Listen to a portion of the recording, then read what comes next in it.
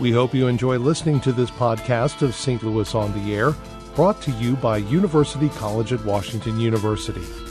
With undergraduate and graduate programs, part-time, evening, and online. University College at Washington University, offering world-class education within reach. Welcome to St. Louis on the Air. I'm Don Marsh. Fair St. Louis comes home to the Arts Grounds next week for the 4th of July celebration. It's been 5 years since the event's been held downtown. It returns to a renovated venue, now officially renamed the Gateway Arch National Park. Joining me to talk about the event is James Bolt, the General Chairman of Fair St. Louis 2018.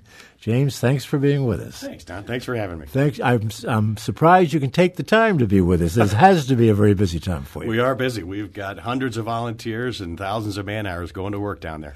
Okay, well, let's hit some of the highlights. Sure. What could we expect of this return to fair to downtown? Well, we're back where we started.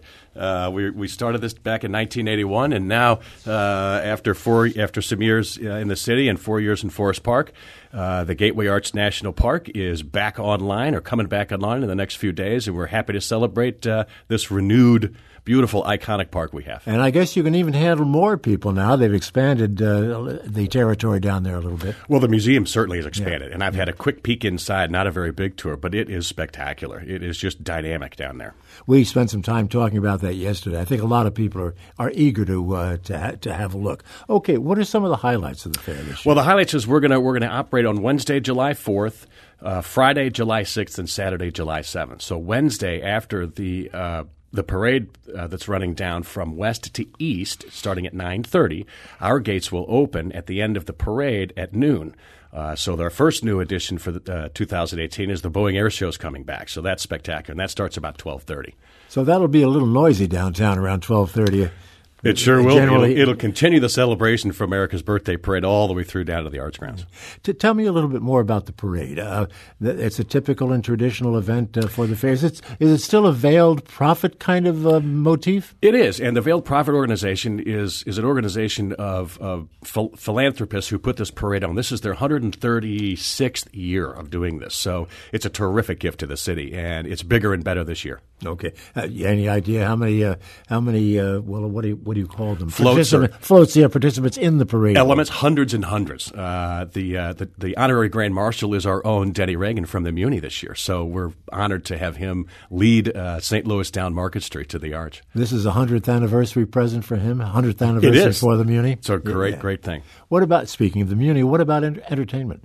Well, we've got, on the 4th of July, of course, we've got the St. Louis Symphony Orchestra that's headlining for us, and they've been with us before, but it's been some time. So, on the 4th of July, celebrating all about St. Louis, we thought it fitting to have one of the world's most renowned orchestras playing from St. Louis, obviously, on our Enterprise main stage. Mm-hmm.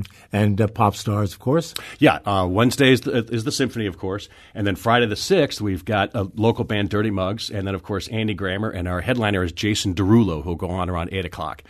All right. Well, it sounds like that's a pretty good lineup. Now let's not forget Saturday.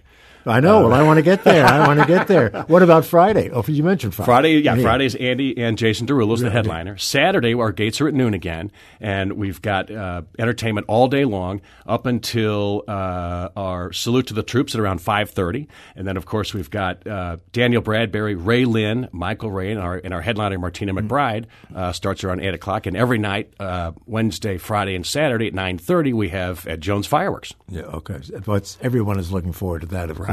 What is the Salute to the Troops all about? The Salute to the Troops is put on by Brigadier General David Irwin and his wife, Karen, and they have been tirelessly working to celebrate and honor 300-plus military people from around this region, and we found it fitting a bunch of years ago to begin this project. It's grown every year, and they do a terrific job honoring our military people to make the 4th of July what it is. Mm.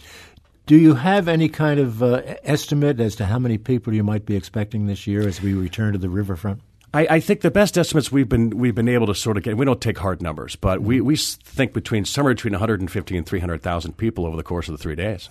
Managing that many people is an issue. How is that going to be handled? Well, we've got a very secure perimeter, which fairgoers are pretty familiar with. So we've got 5 entrances that are all manned, and there are checkpoints at every entrance. So once you're in, you're free to roam about the fairgrounds, up on the arch grounds, and down those great, beautiful grand staircase down to Lenore K. Sullivan Boulevard, where that's all activated with a bunch of neat activities for the whole family. These days, unfortunately, we have to take a look at security. You say there's a secure perimeter, but when you get crowds together, people are concerned about that. No, well, security's always been our primary concern, and we've been doing this for 38 years. We've had a very effective and very thorough security plan in place with the police department, the fire department, the National Park Service, private security teams, and other government agencies to put together a plan that ensures our fairgoers' safety. So that's always been our primary concern. You're going to have a lot of people down there who are just worried about that or concerned about that and dealing with that. Well, they are. Oh, absolutely. Professionals and, fairgoers themselves are very, very good. Our fairgoers are terrific, and they have been for years and years and years. They're always mindful of what's going on around them, and they're,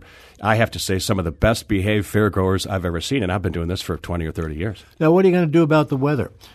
I'm going to do everything I can about the weather. We don't want something like what we had last night happening at any time during the fair. And we have a meteorologist on staff who works just for us and watches just our little footprint down there for us. So that's something we rely on heavily. We're going to be warm is what we're hearing right now. Sure. We believe at this point, and forecasts are just that forecast, but we believe we're going to have hot. So that's what people need to really remember. It's going to be hot. This has happened before. I've been down there many, many years during the fair. We do have storms. The terrain gets muddy. There's always the potential for having some damage to brand new property down there. Well, there is. And, the hats off to the National Park Service. They have been such terrific partners, and they are real caretakers and custodians and curators of those arch grounds. They look absolutely spectacular. And so we are taking extraordinary steps to maintain that and protect that environment just as they do. So they've been wonderful with us. And our fairgoers understand that this is a brand new, beautiful museum upstairs on the grass and down below for us. And I think they'll treat it respectfully as they have all of our venues. Now, what about food? Food, lots of it, all kinds of it. New elements, old elements, up on the arch grounds, down below in Lenore K. Sullivan Boulevard. Churchfield is coming with some sampling. It's a new element for us with pork. Patron's coming down, and other things down in Lenore K. Sullivan, all kinds of the traditional favorites, too. Any particular special events for the youngsters? All kinds. Scope is back with their STEAM exhibit, which is the Science, Technology, Engineering, Arts, and Math program, and that's expanded. And that's in the Purina zone. And, of course, we've got the Purina Pro Plan dogs that are coming back, and those athletes are just really exciting to watch, too. Plenty of activity and activations down on Lenore K. Sullivan. It's interactive for children, and plenty of stuff up on the arch grounds. What else do we need to know about what's going on that we haven't mentioned? Plan ahead. Parking is going to be good. Unfortunately, our Cardinals are out of town, so what that does is that opens up a lot of our garage parking there, and that's very, very close to our arch grounds. But Metrolink, our fabulous partner, we've got Metrolink stops at the Landing and at the Convention Center, so that's a great way to do it. We've got bike parking in Keener Plaza. You can always walk. But driving is going to be a pretty easy thing this week simply because the Cardinals being out of town. Yeah, access to the grounds is certainly improved this year with the new park over the Parkway. That beautiful overpass is spectacular. When you stand at the top of the stairs of the old courthouse and look down at Luther Eli Smith Park, and when you used to see the highway, now you see this beautiful greenscape leading into the new entrance to the museum. It's really spectacular. You're pretty excited about this. I really James. am. We've been waiting for this. It's been a long time coming. We're happy to be back where we started. And when we talked to the Arch folks last year about coming back down, we immediately started getting excited about it. You mentioned your partnerships. Who are some of the partners? The terrific ones. Let's start with the National Park Service. Let's start with the City of St. Louis. I mean, the police and fire, the City Emergency Management Authority. MoDOT has been spectacular. The City Streets Department. Everybody, every city entity has been a partner with us.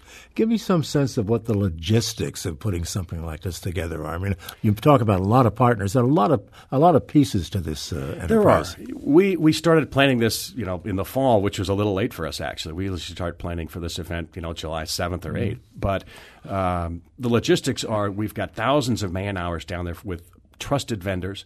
We've got hundreds and hundreds of volunteers putting in thousands of hours as well. So that collaboration begins as early as in August. It will begin in August this year, and it's a huge collaborative effort. All right. Well, is there anything else you want to mention before we say goodbye? Yeah, head to fairstlouis.org, the website. Check that out. Download the app and plan ahead and plan for the weather. All right. We'll put a link to that website on our website at stlpublicradio.org. Sounds like a lot of fun as usual. Hope the weather holds off and that it's just hot and not wet. It will be. Thank you so much for having me. It's great to have you. Thanks to James Bolt, General Chairman of Fair St. Louis 2018. This is St. Louis on the Air on St. Louis Public Radio, 90.7 KWMU.